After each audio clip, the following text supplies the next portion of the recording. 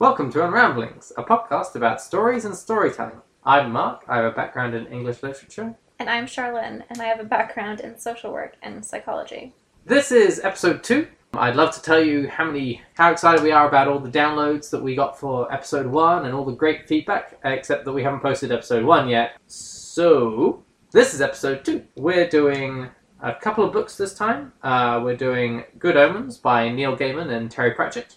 And we're also doing American Gods by Neil Gaiman, or just doing all the Neil Gaiman stuff. Both of these things have recently had TV adaptations done of them. We are going to do our best not to talk about those on this particular podcast. We might at a later date do something where we look at an individual text and its adaptation, but today we're just going to look at the two books and how they portray some things differently and how they portray some things the same way. I think it's going to be interesting given that one of the authors is the same for both books, but I think there's a decent number of distinctions in how things are portrayed. Anything you'd like to add to that? No, I think that pretty much covers it. Okay. General spoiler warning, we're going to talk about the full plot of American Gods and the full plot of Good Omens to varying degrees. If we have any specific spoiler warnings, we're going to drop those in here. Hello, it's us from the future.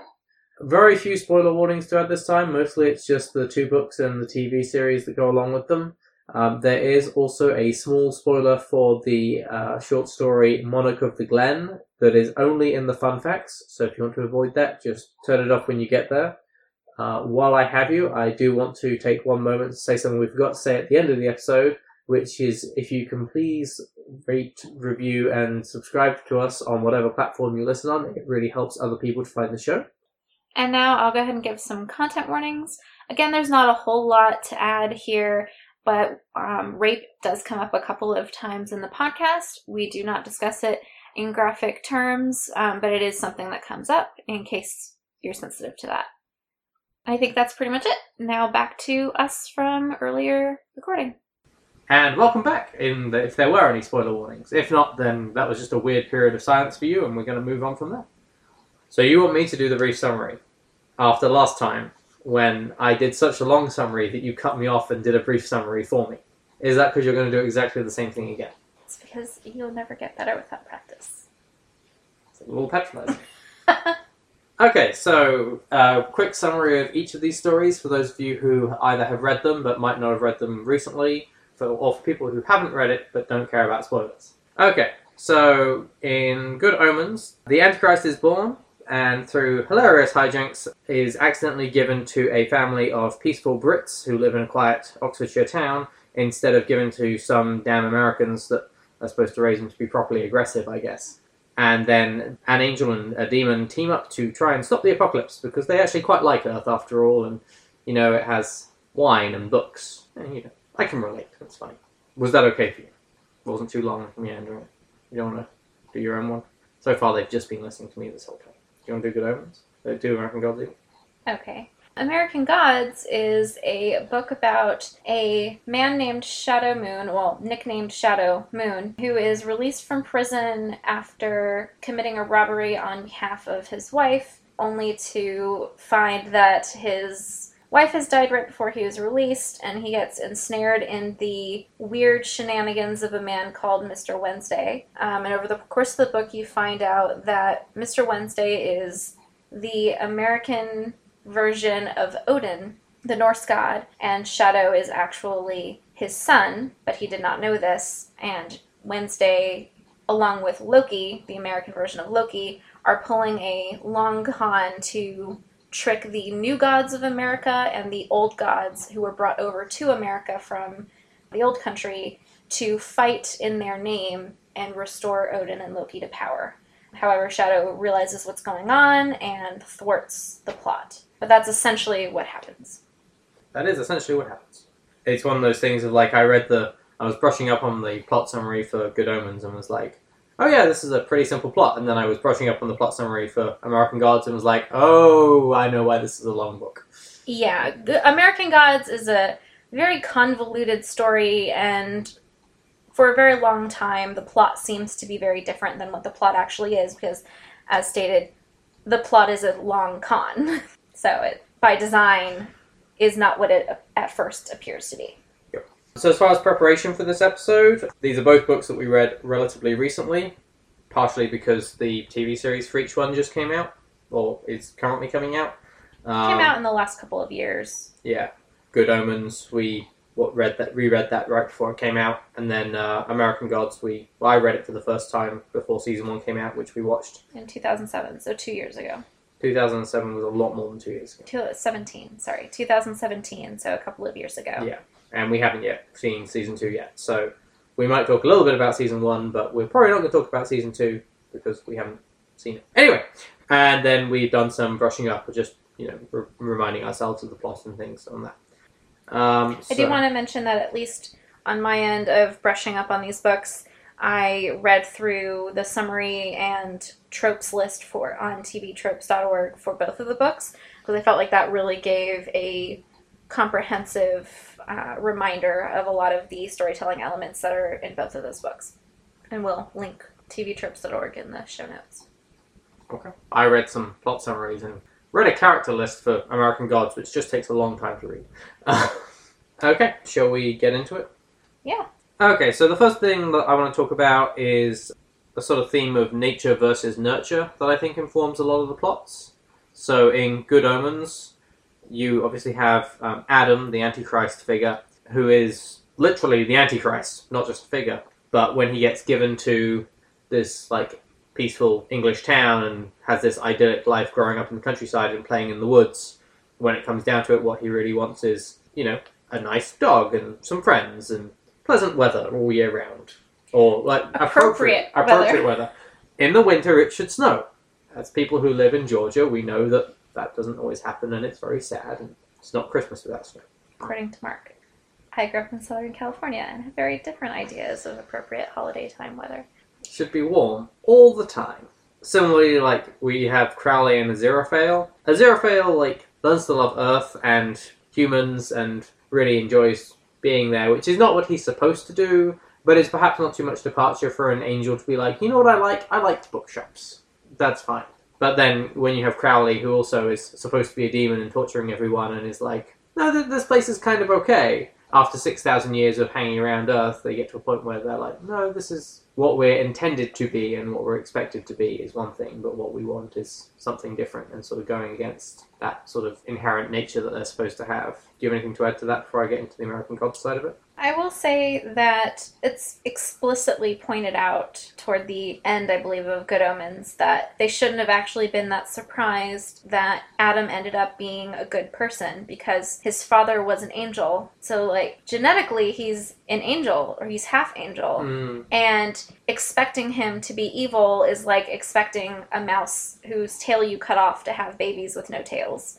It's this Lamarckian idea that he would inherit the consequences of his father's choices, which just doesn't actually follow in any other genetic context on Earth. Yeah. And so they're like, well, he is half angel, basically. So when put in an environment where he's shaped by completely different forces than other angels or his father were, he's going to develop, in his own way, basically. So I thought that was neat because they do explicitly call out the nature versus nurture thing and the fallacy that the idea of him being an Antichrist is predicated on. Yeah, which I guess, when you pull that into the Crowley side of things as well, who's also originally an angel, and I believe the line is, didn't exactly fall so much as sauntered gently downwards. Sauntered vaguely downwards. Sauntered vaguely downwards, yes. But still, there's the expectations that you've attributed to someone. Right, and I do think that those kind of prejudices do come up a lot of times in Good Omens and also in American Gods, as we'll talk about, but particularly, Aziraphale says something along the lines of that he didn't realize demons had the capacity to do good things or to be nice. But you see Crowley do nice things a lot, especially in the context of his friendship with Aziraphale. And again, when you get right down to that and think about the fact that, no, all demons are angels. That's what they start out as, and there's no reason to believe that they wouldn't retain some capacity from that state. But Crowley does say the opposite of Aziraphale as well. They didn't think that they could do anything bad. Right, which again gives the lie to this idea, well, of course they can, how else would they fall? Yeah. How else would they become demons unless they had that capacity to do bad things? Yeah, a lot of the book is about assuming that there's a binary on things. That Adam is either pure evil or not. And the same goes for Aziraphale and Crowley. So I thought that was interesting. And I think it does say something about Neil Gaiman and Terry Pratchett's worldview on perceptions of people and how we treat people in our society. That nothing's that black and white. Especially when you then get into Neil Gaiman's commentary on such things in American Gods. So, I mean, the most obvious one is Shadow, who is a son of a god and is sort of expected to... fulfill certain tropes. Right. Supposed to feel certain ways about people. Odin and Loki expect him to play ball to a certain degree, but he has grown up around people and, has hatred for lots of things in the world, but hasn't developed any particular love for his family on that side. Additionally, he's a black man who opens the story in jail, and no one in the story seems terribly surprised by this. It's just what they expect of him, or who they perceive his nature as. But he shows multiple times over that he's a good guy who just got kind of screwed over by the people that were supposed to be on his side, and then landed him in jail for taking the rap. Well, there are a lot of conclusions people draw about him that are raised throughout the book as being wrong, and also that he just sort of lets people believe about him. It's repeatedly mentioned that he is a large, imposing-looking man. That's probably partially made more of a thing because he is a black man in the United States, and there is a lot of baggage in the American perspective of being intimidated by people of color, and especially large men of color. And he is often perceived as being less intelligent than other people he's around, often white people he's around. And he's happy to let people think he's dumb, think that he's just the big dumb muscle, because it gives him, a little bit more, freedom to just sort of listen and see what's going on and see what people do when they don't think that anyone around has the capacity to, be a threat to them or critically evaluate them in some way. It would be interesting to see how he came across in a book from someone else's perspective, because he is so quiet in a lot of scenes. There's a lot of times when people are talking to him and saying things to him, and he just sort of stands there silently, as you say, letting them think what they want to think. Mm-hmm. And then, you only know because you're seeing the inside of his head what he's thinking about that situation. And at the end of the book, he goes and sees Icelandic Odin. Mm-hmm. He's a very different person who's much more sort of sedate, and says of Shadow, blames him for American Odin's crimes. And he's like, he's me, but I'm not him. American Odin was born from... He was me, but I am not him. Right. It's American Odin was born from him, but became much more of a con man within the nurture of the American psyche. Which, I point out that Neil Gaiman's an English writer talking about the American psyche.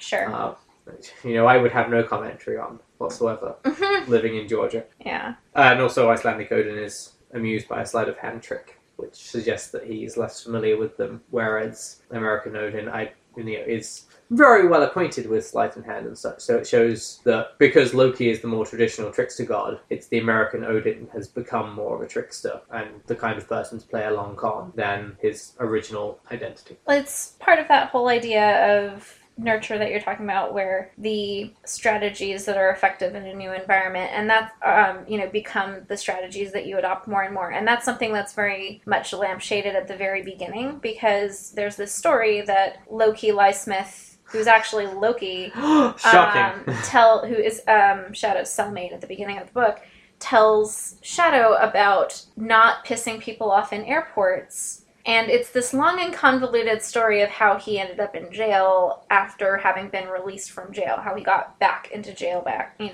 doing stupid things. And it starts by pissing off a person at an airport.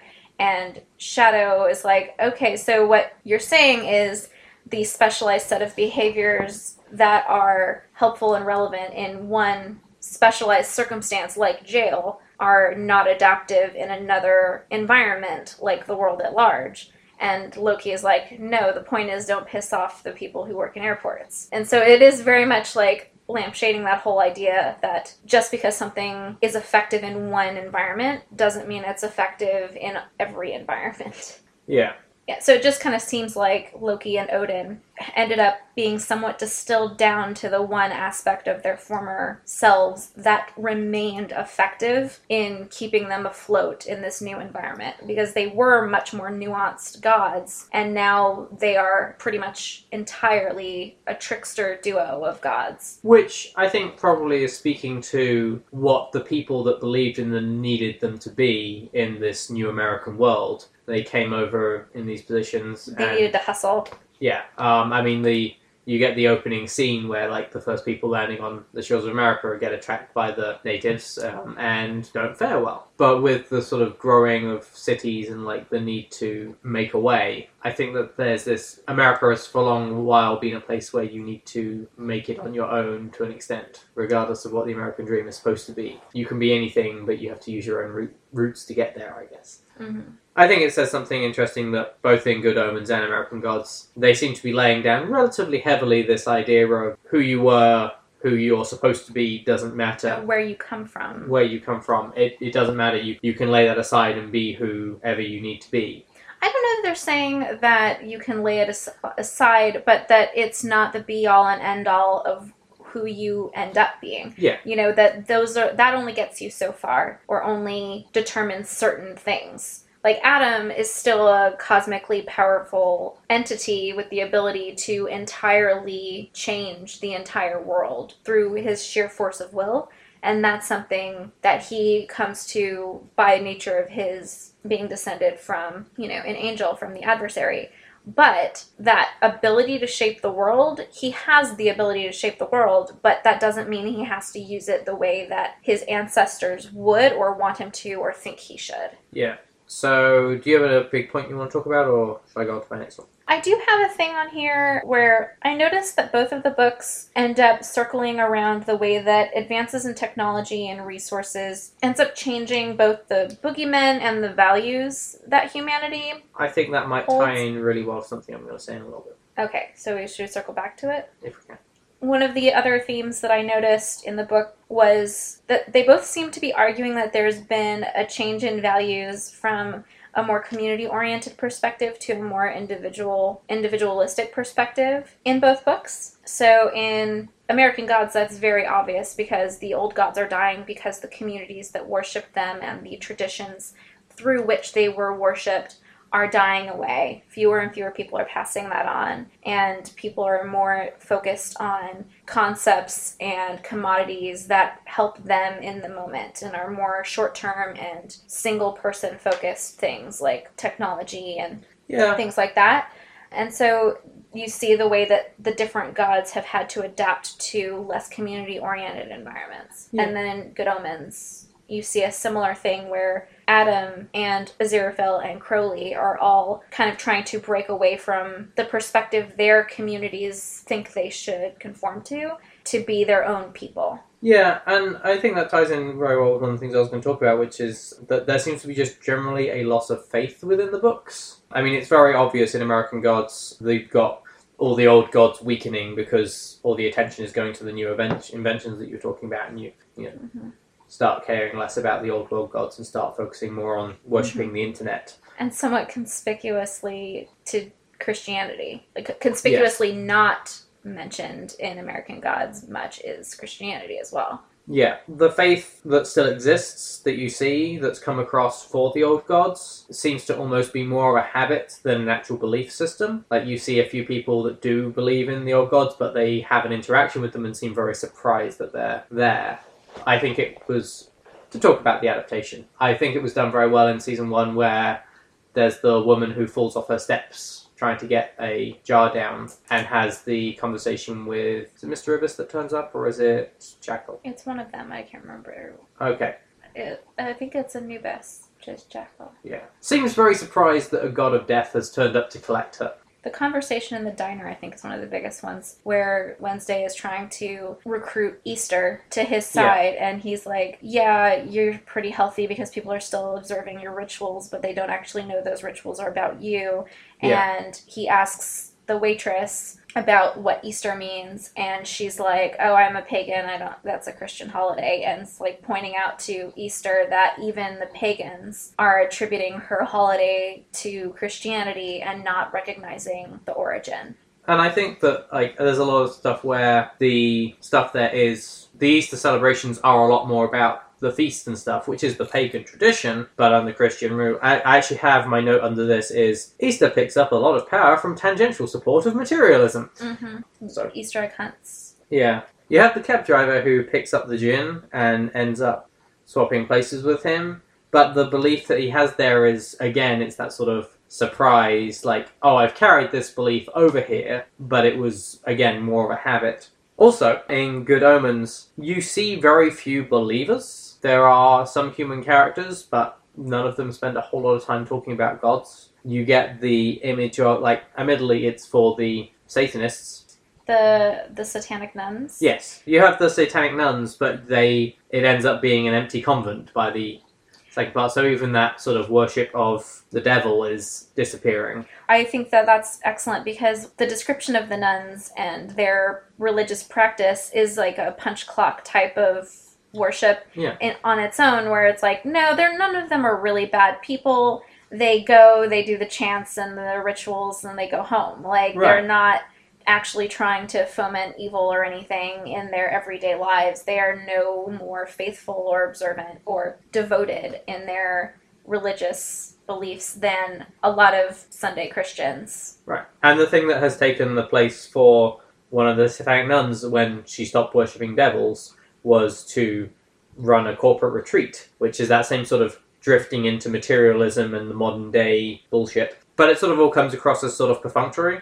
And, like, you do have a few other things of belief in supernatural. Like, you have the Witchfinders, but there's sort of 1.5 of those, and they seem to have sort of lost the plot at this point. You have the psychic that lives across the corridor from Shadwell. Who definitely doesn't believe in psychic phenomenon. Right. She might have had a couple of experiences once, but when Aziraphale turns up, she's very surprised, and before that was composing a shopping list in her head instead of giving the psychic reading that people expected to. The only, like, true full-on believer in anything seems to be Agnes, who's an outcast. Agnes Nutter, the prophet? No, sorry, not Agnes. Anathema? Anathema, yes. Who, like, has very good reason to believe. She's been given empirical evidence. Right, and at that point, can you even really call it faith? And I don't think you can. She is a true believer, but that's like, I believe that the sun will rise tomorrow. My entire life, it has predictably done that. Her entire life, her and her family have studied this book of prophecies, and they have always been relevant and true.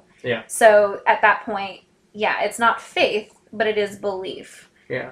Also, she's the only person that seems to have any concern for the environment in the entire book, which is moderately concerning. And she passes that on to Adam, which ends up being really important with, again, his world-shaping abilities. Yeah. But you have all this loss of faith that sort of leads into the question of what are people believing in now? And I mean, in American Gods, that's pretty explicitly the plot of the book, so that's fairly obvious with the rise of the new gods of internet and media. But it's interesting that does seem to also appear to some degree in Good Omens as well. You have, as I mentioned, the satanic nun that starts running corporate business stuff and seems to have devoted herself fairly solidly to that. But you have the new iterations of the Horsemen that sort of have a similar... It's not so much what the people are worshipping now, so much as what they're afraid of now. Pestilence has become pollution because penicillin was involved, and plagues became much less of a thing. And Pestilence retires, making some snarky comments as he does so. And similarly, like, war becomes a war correspondent instead of an arms dealer, because most people are now experiencing war through their TV sets and through, I mean, I guess when the book was written, through newspapers, probably less so today. But it's how that fear is pushed. The majority of people are experiencing war through not the front lines. They're not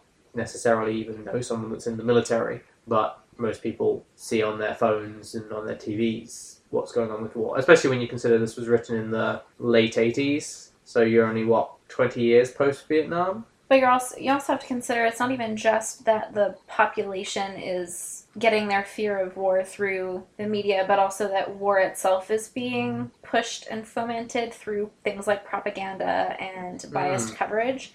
And I think that is one of the most important aspects of war, is that what she has her hands in causes conflicts and, pushes things that would have been pretty peaceful into a war and then it's justified afterward. And so when you see that, she's a war correspondent, so you have to think like what politicians and diplomats are hearing her reports and getting really pissed irrationally and making reckless and violent decisions to escalate a conflict or start one that wasn't even a thing. Yeah, that's a fair point. That also ties in really well to the whole famine, how famine has changed in what he looks like and what he does, because in this age of abundance, we're not afraid of not having food, we're afraid of getting fat, and we're afraid of being unhealthy. And so you can starve and develop a lot of the horrible diseases that are vitamin deficiencies, basically, that people used to develop because they didn't have access to foods to prevent that. And now you can get them by eating a diet entirely of like French fries and ramen for your entire life. And so it's not that you don't have food, it's that you don't have quality food that is actually healthy for you. Yeah, I mean, he's also a dietitian, and I think effectively becomes the god of eating disorders in general. Oh, definitely. Of eating disorders and obesity. Yeah, and I mean, as long as we've done the other three, we'll say, and they make death a biker, which wouldn't quite so much be a modern sign of death, if not for the fact that one of the most visceral scenes in the book is the group of bikers that violently die because they're, yeah. But there's also, it's not even just the bikers that end up following the 4 bikers of the apocalypse to the not Armageddon showdown. It's also that one of the leading causes of death in this country and a lot of other countries is automobile accidents. Yeah. And the most vulnerable people on the road there's an entire class of like vulnerable people on the road, and it's people who are on motorcyclists, bikes, and pedestrians. So that is an interesting aspect that I'm not sure was necessarily intentional, but is interesting anyway. It's an interesting commentary on things that you have that combination of a complete lack of overt faith in the books. You don't ever see anyone praying to someone in Good Omens. And in American Gods, people are largely tricked into praying to people, whether it's with that... Tricked or manipulated. Yeah, the memorable scene near the start of the book with the...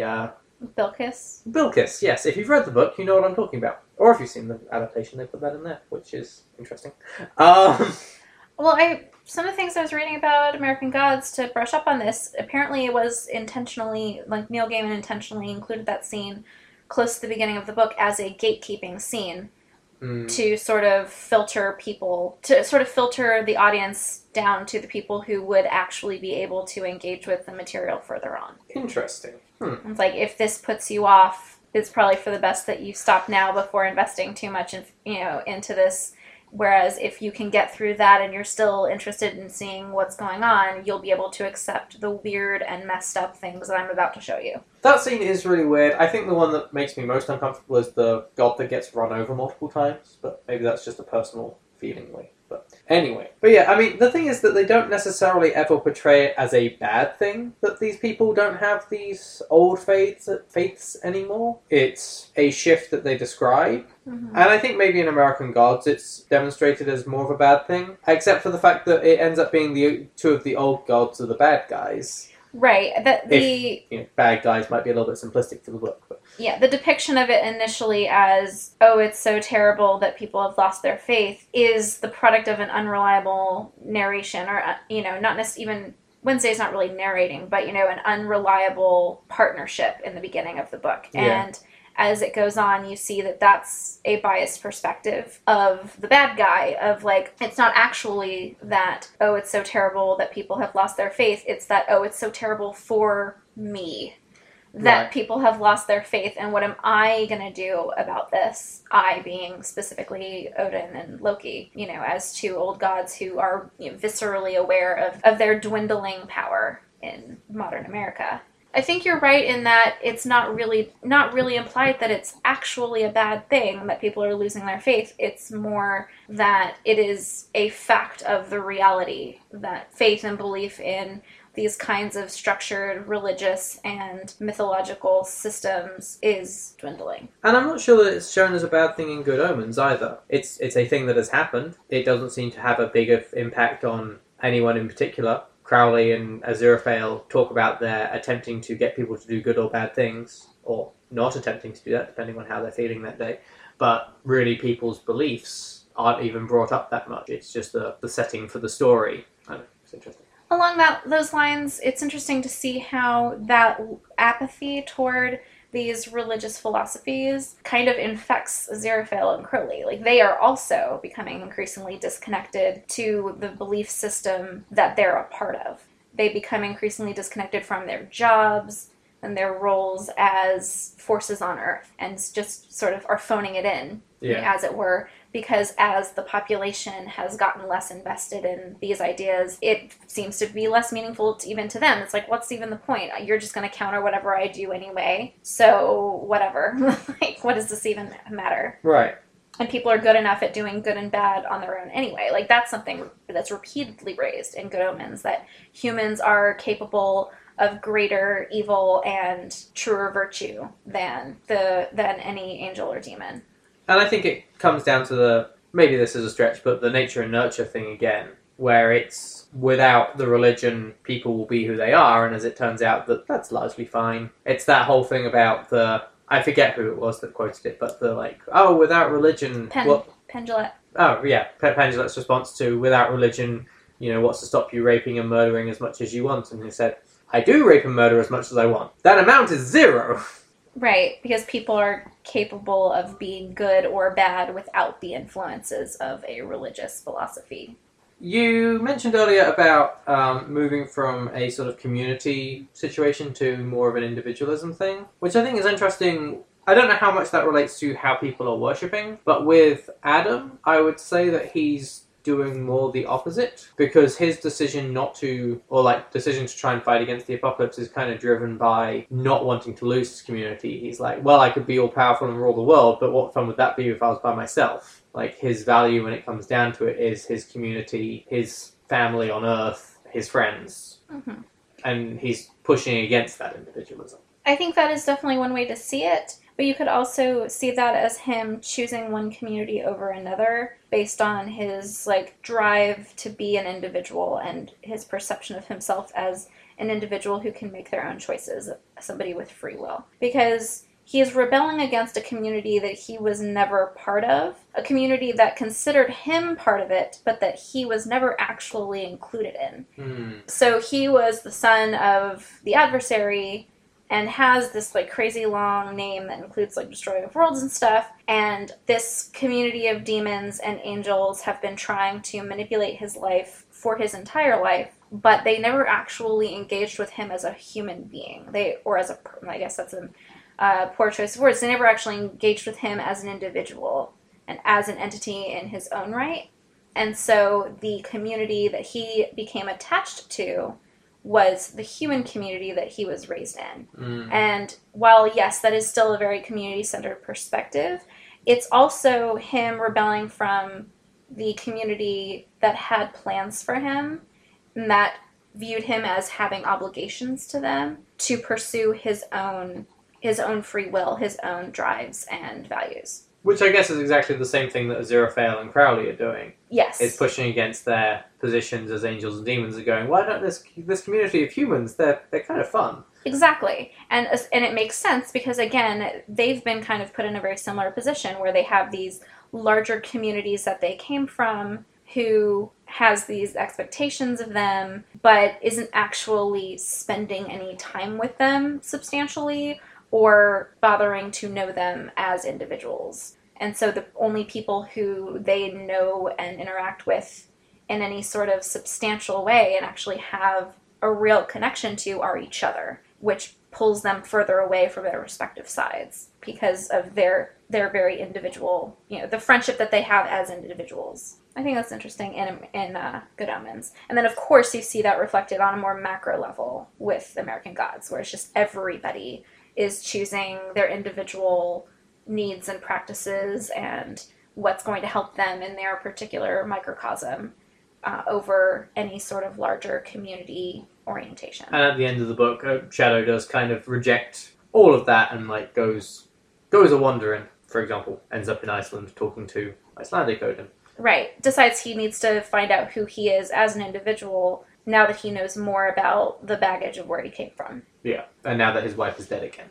Yeah, now that his wife is dead again, now that he knows who his father is, now that he knows that he's got some sort of weird sun god thing going on, like, he wants to know what that means. Like, who is he as a human and as a god, as an entity. It means he can pull gold coins out of the air. Apparently. And be resurrected. Both useful talents. Yes.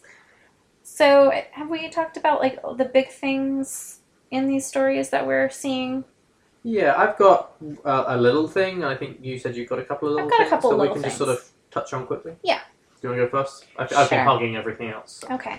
One of the things that I thought was interesting is that in both of these stories, you have this very clear both sides are the same trope being played out, where in American Gods, the old gods and the new gods are really, they're pretty much the same. They're both terrified of becoming obsolete and forgotten and losing power and being consigned to oblivion as people move on to the newer, flashier idea of the time. And that is very important at the end when, like, the showdown ends up being canceled, because it turns out both the old and the new gods are being played by Loki and Odin. They're playing both sides the whole time, and when Shadow reveals this, they're like, oh, well, this is dumb then, and we're gonna just do our own thing. And so that's pretty interesting. And then, of course, in Good Omens, you have it where the angels and demons are pretty much the same on both sides of the conflict. It's even described, like, when everyone is masked, all the demons are masked, all the angels are masked. It's even stated that it's pretty much impossible to tell them apart, masked like that, because they're all actually from the same place. They're all actually from the same stock, and they're all doing the same thing. You have that parallel in the description of what Aziraphale and Crowley are doing for thousands of years. The two of them just sort of make tiny impacts on the world one way or the other, but no one does any major stuff, and the balance pretty much stays the same. It's even joked frequently that the things that they get a lot of credit for from their respective superiors are actually things that humans have done on their own power with no influence from either of them. So, you know, you definitely have this idea of them both phoning it in like the exact same way and not actually caring that much about the outcome. When Aziraphale and Crowley try and talk to their superiors about, I mean, do we really want an apocalypse? You know, who does that really serve? What's the point in that? Both sides have exactly the same response of, no, we're doing this because it's what we're supposed to do in this very dogged, lawful good, lawful evil kind of way. At the risk of dating this, Brexit means Brexit! Yeah. Anyway.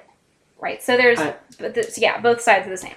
Yeah, and the playing both sides comes through in Good Omens, I think, in a weird way, where you have that same final showdown that doesn't really happen, because I think there's an idea of both sides being played off against each other, but there's an extent to which in that one there's the hint at the end that maybe God's ineffable plan, God's ineffable plan, like, was always for things to go exactly as they did. And, like, both sides think that they're making all their own choices, but really they're being played.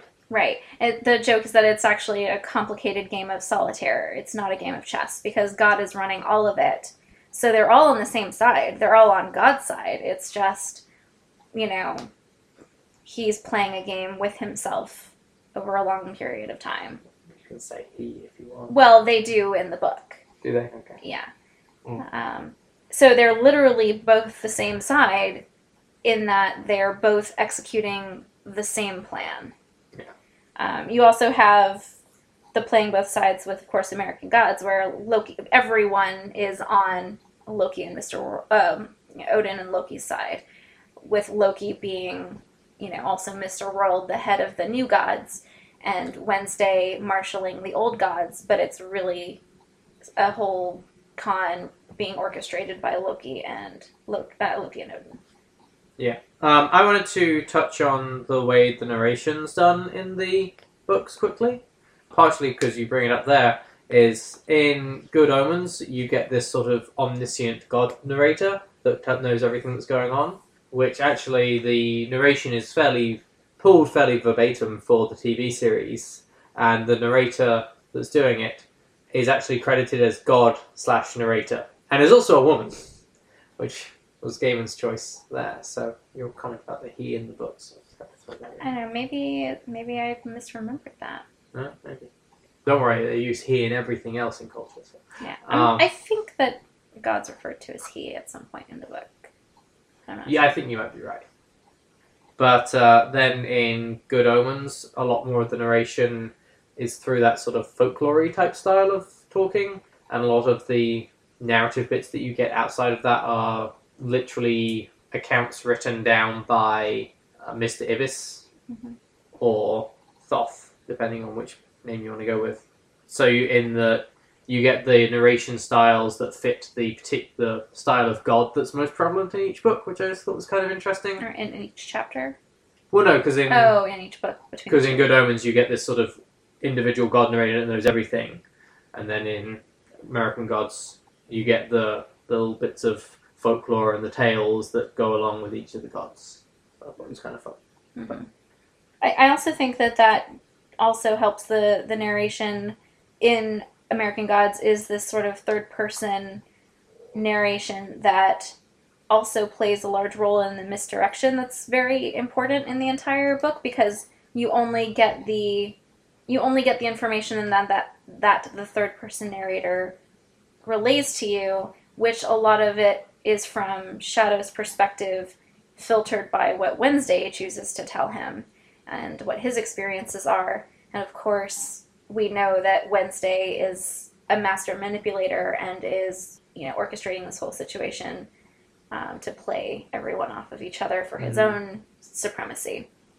Whereas you don't have any sort of nefarious mastermind as explicitly in Good Omens. The misdirection there is more incidental. You think we're gearing up for an apocalypse, and then it's subverted. Whereas before you think we're gearing up for a big war, and it turns out to be the let's you and him fight trope. Yes. Throw me outside of this mountain. Cool. Anything else on your list? No, I think those were pretty much all the things that I had. I am amused that they both end with the showdown just sort of fizzling out and not happening. It's like some new information comes out and everyone just takes their ball and goes home. Okay, so I think if we've touched on all of the smaller things that we want to talk about, there is the big question that these two works ask, which is, what is the nature of the human to divine relationship in these books? And by divine, I'm really meaning supernatural, but it's to God and deities, but also angels and demons. And yeah, I see what you mean. I definitely see that question relevant to both of these books. The answer I would give is probably, not surprising given my background as a psychologist, where, there's a pretty strong idea in psychology and anthropology that religion and mythologies and concepts like gods and demons are a part of how humans make sense of the parts of the world that are hard to explain. That answer the questions like, why do bad things happen to good people? That serve some other adaptive function in a society. So you have these myths of these demons and things that, snatch children who are in the dark forests at night without their parents. And, things like that are, tales that get passed on because they help kids survive. Because then they're too scared to go in the woods at night, which is a good thing because of predators, not necessarily because of kobolds, which I'm specifically referencing because of Good Omens, where there's the kobold who sacrifices children. So the nature of the human and the divine relationship is that humans look to and make up divine entities and rely on divine entities to reassure them about the world in ways that other things can't. Do you think that they do in the books, though? Well, I think that a big part of the central conflict in the books is that over time humans have started doing that less and less, and they're starting to look to other things to comfort them. I think it really does come down to, what's the nature of the relationship between humans and the divine. It's that humans look to the divine as a comfort or as a way of making the world clearer. And in a world where we have search engines and, one-day shipping and, things like that, we don't need some system of ideas outside of ourselves to comfort us or explain parts of the world that are confusing. I might argue that in the books, the way that the gods and various entities are described, like, maybe there's a reason that people aren't worshipping them so much anymore. Because, with the exception of Crowley, Aziraphale, and maybe Shadow, they all seem extremely self-interested. Like, they don't seem to actually care about doing good things for humans. They care about what the humans can do for them or what their own powers. Adam? I mean, even Adam's decisions are self-motivated, but he's also a child. I hadn't really thought about him. But, like, the angels and demons, all they really care about is that, you know, if we have the apocalypse, we don't have to worry about Earth anymore, and we can have our own fun times. And then in American Gods, like, obviously Odin and Loki, all their motivation is, how can I get more power? Screw all you guys as long as I get mine. Right. And then all the other deities are either in a position where they're on the up and they're like, well, I don't have anything to complain about, this is great, and like, screw you guys, or they're on like the dying out end of things and they're like, it is what it is, we had our time, and Odin comes to them and is like, we should do the thing, and they're like, no, they've given up, or they're self-interested. Nobody's out there going, but I gotta go represent my people. They're all about, what do we take from people? I think there's some stuff in there that I agree with, but also other things that I don't. So I think that in American Gods in particular, the gods, in the tradition of most gods from human mythologies, represent some of the best and worst things of humans. And a lot of them are really terrible by human standards, especially like Odin is a horrible rapist. Like, he's constantly charming girls, not only to find him really attractive and sleep with him, but also to never be able to love anyone else the entire rest of their lives, which is just objectively a horrible thing to do, especially when you consider that he's essentially spreading a plague of that throughout the world, given that he seems to find a new virgin to do this to about every day. But you also have the good parts of the gods too, of like similar to the good parts of humanity, like Anubis and Thoth don't seem to be particularly bad guys, and in all their interactions with humans, they seem to be pretty caring and reassuring. Like, what they do is shepherd people through some of the worst times of their lives as undertakers. So you do see both parts of that, but I definitely see your point about a lot of the gods having this perspective of seeing humans as essentially like a food source, or, you know, a source for their survival. And much the same with Good Omens and American Gods, seeing humans as pawns to elevate them in a certain way. By winning this battle, we will finally show the demons what for, or we'll finally take back our place in heaven, as the side may be. To challenge your point on the Anubis and Thoth taking care of people, I think that they're more in the same boat as, like, internet and media, of not having to worry about things. It's like, you know, become an undertaker and you'll never be out of work. Like, they're not in their heyday, but they're also not really wanting for much. They're fairly comfortable. I do see your point, but maybe your example wasn't the best. Maybe.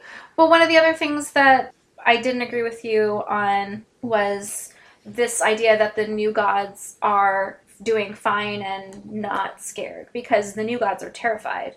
The new gods have seen other new gods live much shorter lifespans than any of the old gods because of the rapid pace of modernization and globalization and technology and just the advancement of the species. So, like, it is mentioned that, you know, there was a train god in the 1800s when the trains were big and they crossed the world, and they crossed the continent and were a major, you know, lifeline for the entire country. And as that declined, like, those gods died. You're seeing the same kind of terror with a lot of the a lot of the new gods, that they're worried that they are going to be obsolete any moment, and they need to try and find a way that they can be changing with the times and continue to stay relevant. And so in a lot of ways, I think for the new gods, the old gods are the specter of what they'll be like tomorrow. That's fair. And I mean, I think that there's an extent to which I think humans sort of act in a similar way towards the gods, in that they're their concern is what can I take from you, Sure. and have mostly given up because they've not been getting anything. Right. There's a very transactional perspective on both sides. I think, especially in American Gods, and maybe to a slightly lesser extent in Good Omens, I think in Good Omens the gods are more just forgotten. But in American Gods, like, I think that they're much less worshipped.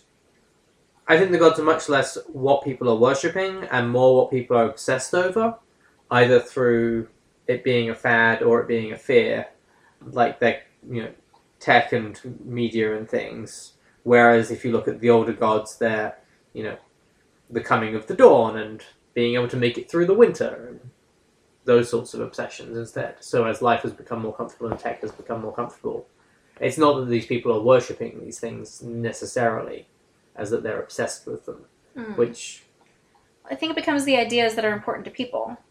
Yeah. I mean, and it is reiterated several times in American Gods that gods are ideas. And like all ideas, they kind of wax and wane in their relevance to a given society. I'm not sure how relevant that is to Good Omens. We're talking too much about American Gods. I mean, there's an extent to which I think it is. I mean, like, the Horsemen... Oh, sure, definitely. Certainly have changed to adapt to people's growing fears. And they're sort of ignored to an extent. I think that the combination of pollution with the fact that one of the things that Adam changes is the nuclear power stuff, and he's got the concern about the environment things. I think it does still tie in to an extent there. Less so because we get so little of people being worshipped in Good Omens. Mm-hmm. I might just be arguing semantics, but it feels like it's much more creation of fear and desire than a type of worship as such. Like, I don't think people are devoted to these things there. Mm-hmm. Does that make sense? I think so. Okay. Do you have anything else to add on the big question? Did we come up with an answer? I think it sounds like the answer to our big question is that the nature of the relationship between humans and the divine is very transactional, but it kind of mutates in its character based on the pressures of a time. So in previous points in time, a lot of the pressures of humanity that people looked to gods and outside entities for help with were things like surviving through the winter and, escaping from predators and having enough food and things like that.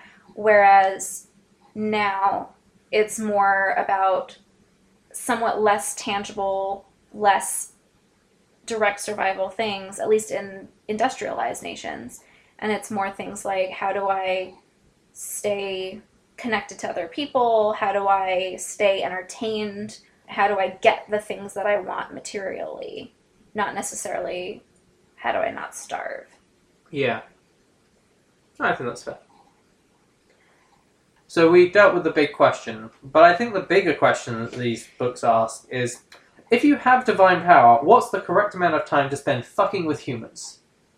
I really think that depends on the extent of how you're fucking with humans and whether you mean that literally, because if you mean it literally, the answer is none of the time, as we see by how totally messed up both Odin and Bilkis are. Because what the hell, guys?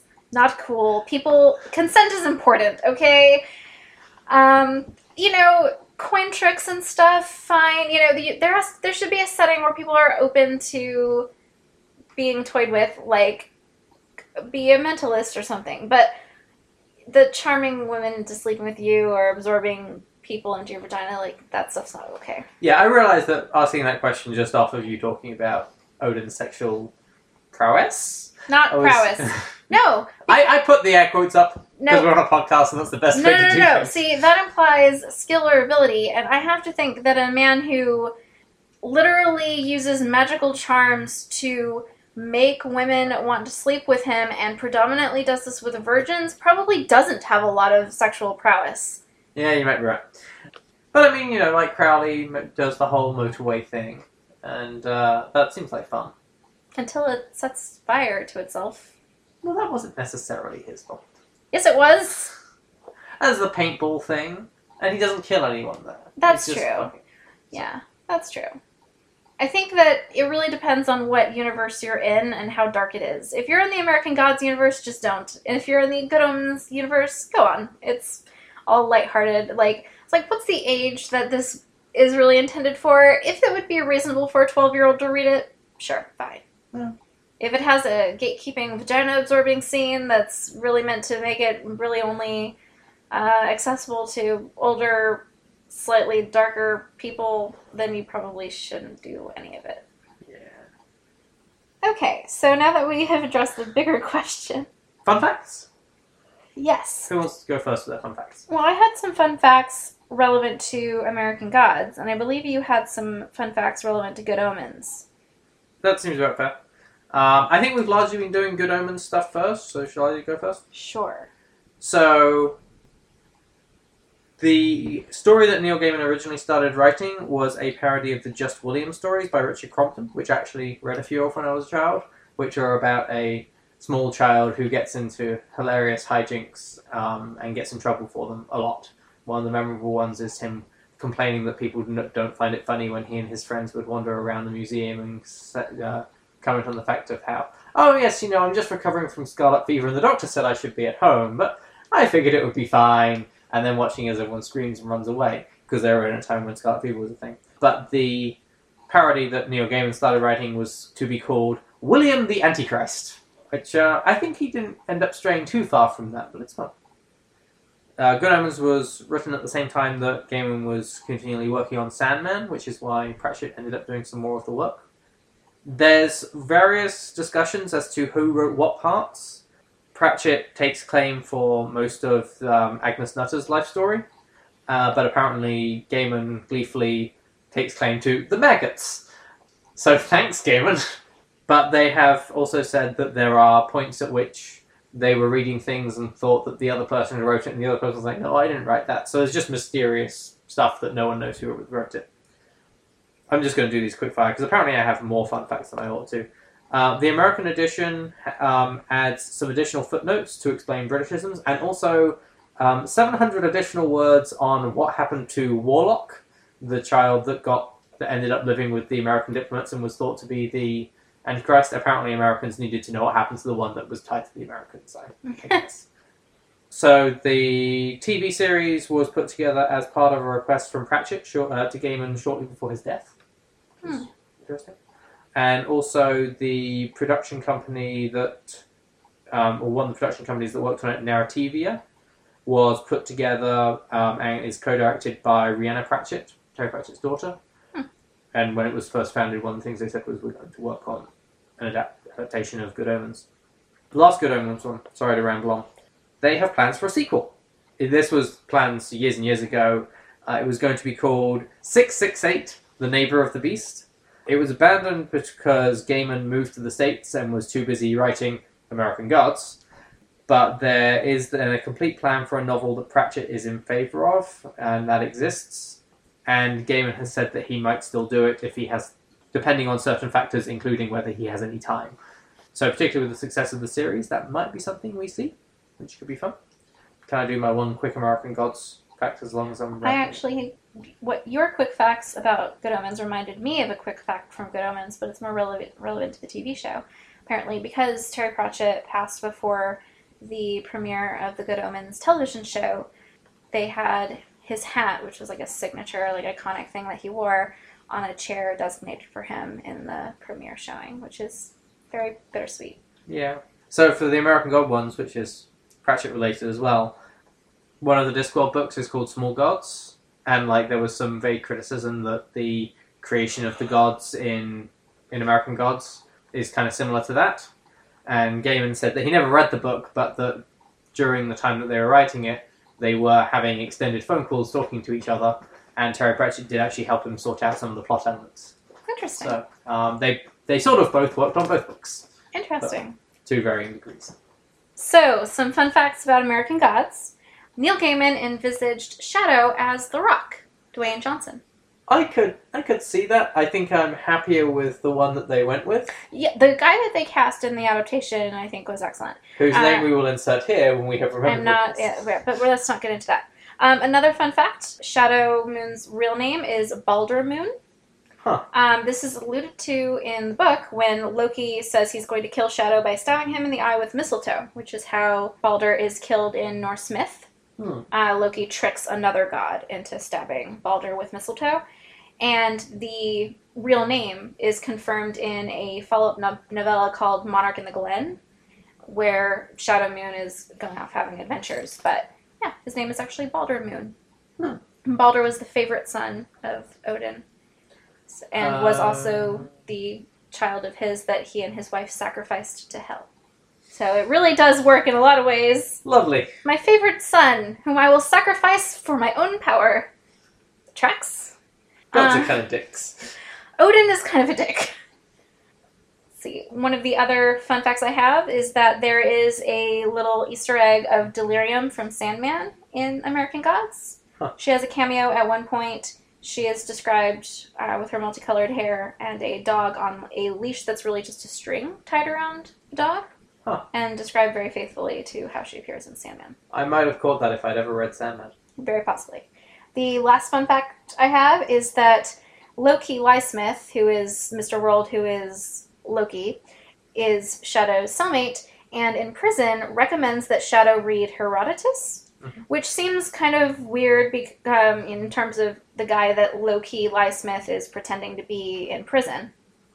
But it's actually an inside joke because a lot of historians refer to Herodotus as the father of lies because of how much creative license he took writing his histories. Oh. Yeah, so I just thought that was cute. Nice. Okay, I think that's everything that we have on American Gods and Good Omens. We don't have any feedback from the last episode because we haven't published it yet. Do we have any follow-up or late thoughts about The Shining from last week? Nothing that I wanted to state so badly that I wrote it down or remembered it in any way. Okay, cool. Well, we won't say that then. Okay. What about you? I did have something. I can't remember what it was. Okay. So we'll move on from that. Maybe if you remember it before we record the next one, you can make a note of it and we'll revisit it. Might do. Or it could just not be that important. Okay, so next week we're going to do something a little bit different. We're looking at... This is a podcast about stories and storytelling of all sorts. So next week our topic is going to be murder ballads. This means that there's going to be quite a few different songs that we're going to be talking about and looking at. And we're aware that not everyone is going to know all of those, because a week ago we didn't either.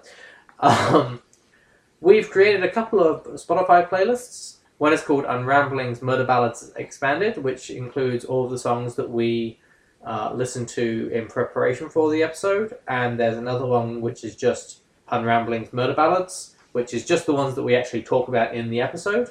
We're going to include a link to that in our show notes for this episode and also on our social media, which you can find at Facebook and Instagram at Unramblings and at Twitter at UnramblingsPod. If you have any questions or would like to correct us on something, or you would like to tell us what we should do an episode on at some point, you can contact us either through those 3 social media platforms with a direct message, or you can email us at unramblingspodcast@gmail.com. Thank you for listening to the Unramblings podcast. We hope that you'll tune in next week.